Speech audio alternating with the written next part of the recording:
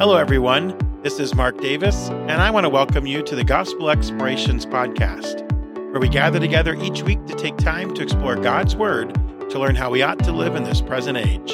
I'm glad you've chosen to spend some time with us today. Let's jump into today's episode.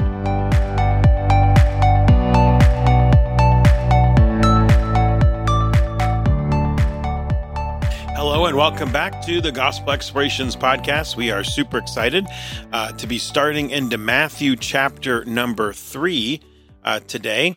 And so if you have your Bibles, I want to encourage you to grab it and open them to Matthew chapter 3 as we take a look at this passage together. We're going to look at the first 6 verses together of Matthew chapter 3 today. It says this: "In those days came John the Baptist preaching in the wilderness of Judea and saying, 'Repent ye, for the kingdom of heaven is at hand. For this is he that was spoken of by the prophet Isaiah, saying, The voice of one crying in the wilderness, Prepare ye the way of the Lord, make his path straight.' And the same John had his raiment of camel's hair, and a leathern girdle about his loins, and his meat was locusts and wild honey. Then went out to him Jerusalem and all Judea, and all the region around about Jordan, and were baptized of him in Jordan, confessing their sins." So here in Matthew chapter 3, Matthew introduces us to one of the most fascinating characters in the entire New Testament. And this is the John that was born to Zechariah and Elizabeth, who were also very old. Like, they shouldn't have been able to have children. They were too old, if you will, to be having children. And if you remember, Elizabeth was pregnant with John whenever Mary told her that the angel had come, and John leapt in Elizabeth's womb. That's who this is. And so John the Baptist was the forerunner of the Messiah, and we see that even in Luke chapter number 1. And it says that he would go out in those days preaching in the wilderness of Judea, and he would be saying, "Repent ye, for the kingdom of heaven is at hand." And so John's message was a message of repentance. And the reality is, repentance is not feeling sorry for your sin. Repentance is an action. Literally, the Bible uses the word metanoia, the idea of changing one's mind, not just because you feel sorry for what you've done, but to literally change your mind about how you feel about sin. Repentance is a changing of direction. And so sometimes people kind of confuse repentance with an idea of like an emotional response, when the reality is repentance is a change of direction, not sorrow in one's heart. One can have an emotional response to sin, but ultimately repentance is a changing of one's mind about sin. And so John the Baptist is calling people to repentance, and he's telling them, this repent ye, for the kingdom of heaven is at hand. Change your mind about your sin, because the kingdom is coming, and things will be different when that kingdom arrives. And so we see this call to repentance throughout the Gospels. We see repentance as preached by John the Baptist. We see the repentance is the very first word of Jesus' gospel, starting in Matthew chapter 4. Repentance was a preaching ministry of the 12 disciples in Mark chapter 6. Repentance is the first word in the preaching instructions that Jesus gave to his disciples after his resurrection in Luke 24. Repentance is the first word of exhortation in the first sermon to the church in Acts chapter 2. And so we see this word repent, repent, repent, repent over and over again throughout the New Testament.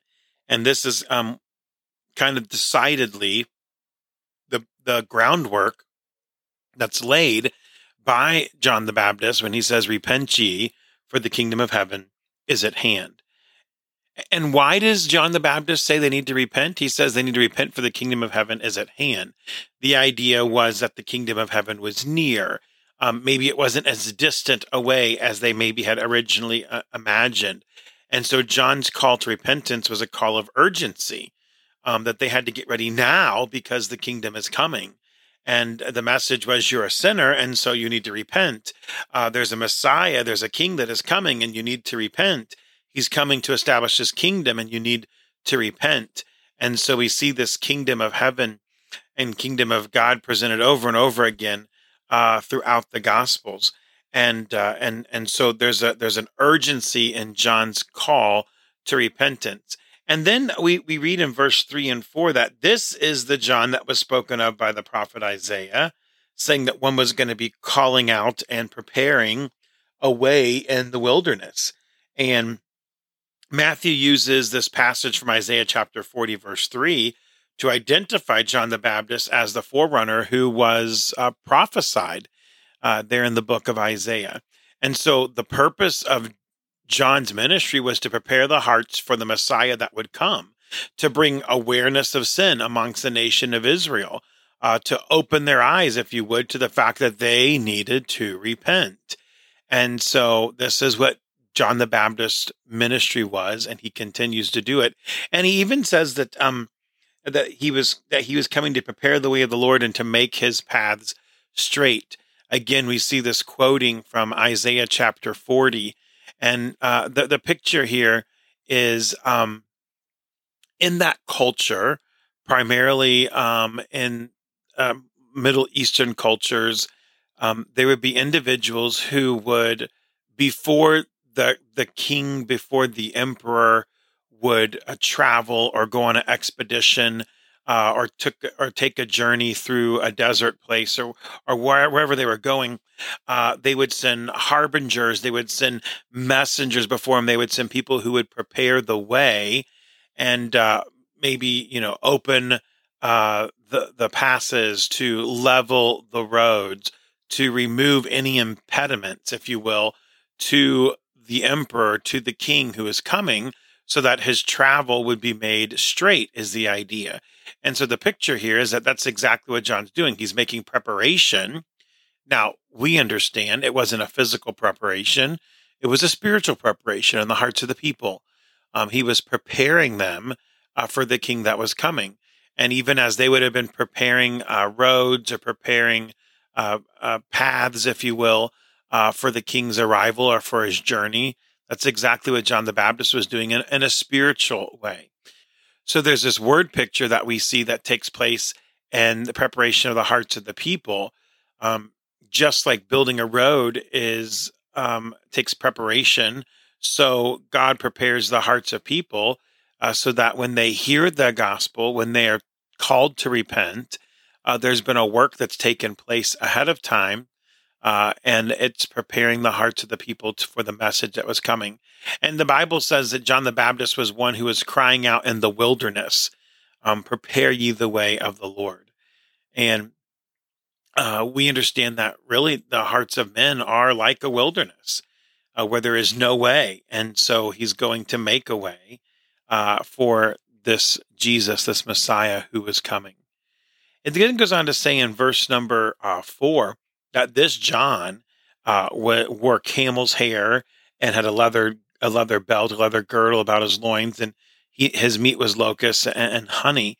And the picture here is that John the Baptist and his personality and his ministry was very much patterned after Elijah, who also fearlessly called Israel to repentance.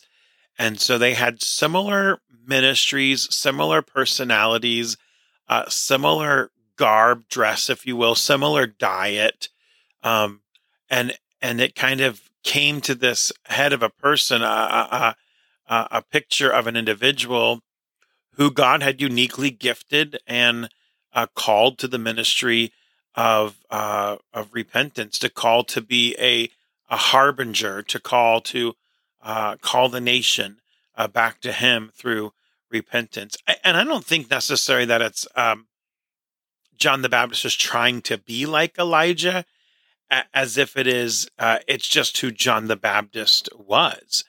That even the Bible tells us in Luke chapter 1 that he would go forth in the spirit or in the power of Elijah. And I think the picture is that they had similar ministries, they had similar giftings, if you want to call it that prepared them for the ministry that God called them to. And so, we kind of see John the Baptist, he maybe in our culture and in our circles, in our understanding, maybe we would consider him a little rough around the edges. But the picture is he was an individual who God was using to call the nation of Israel to repentance. And then we read in verses 5 and 6 that they went all out to him, in Jerusalem and Judea and around the region about Jordan. And there are people who were being baptized in the Jordan River as they were confessing their sins. And so John's ministry was met with a wonderful response. There are many people who, because of his ministry of preaching repentance, recognize their sinfulness. They recognized their need to get ready for the Messiah, and they were willing to do something about it. And under God's blessing, John's message of repentance bore great fruit. And so we see that there was these people that were coming to hear the message and to respond to the message that John the Baptist was giving. It's interesting too that even in his ministry, and it was almost kind of like a widespread revival movement, if you would, and it was within a group of Judaism where the people were hearing this truth and then responding. And so that helps us understand and know that there were people, sometimes I think when we read the Gospels, we think that there were none that responded. As a nation, Israel rejected the Messiah, but there were always individuals who responded appropriately. And we see them even here in John the Baptist's ministry as they're responding to this call to repentance. And then it says they were baptized by him. And the picture here is that John was doing this baptism. And of course, we understand the word that we use as baptism is a transliteration of a Greek word baptizo, which literally means to immerse or to dip or to wash is the idea. And so John the Baptist is dipping and immersing these people as a picture of their confession of sin, that the decision that they've made to confess their sin. And so that's the picture that's going on here. And we understand that baptism even today is used in a fashion as a picture of confessing our sin, being crucified with Christ, being buried, and then to clearly rise again as a new believer, as a new life in Christ. And so this was a picture that was taking place. We know the scriptures teach that there's no need for baptism to remove sins. Being baptized does nothing to absolve one's sin or to save oneself or to get them to heaven. Baptism is clearly just a picture of what Christ has done spiritually in the life of a believer. And so that was a picture that was taking place as John was baptizing them.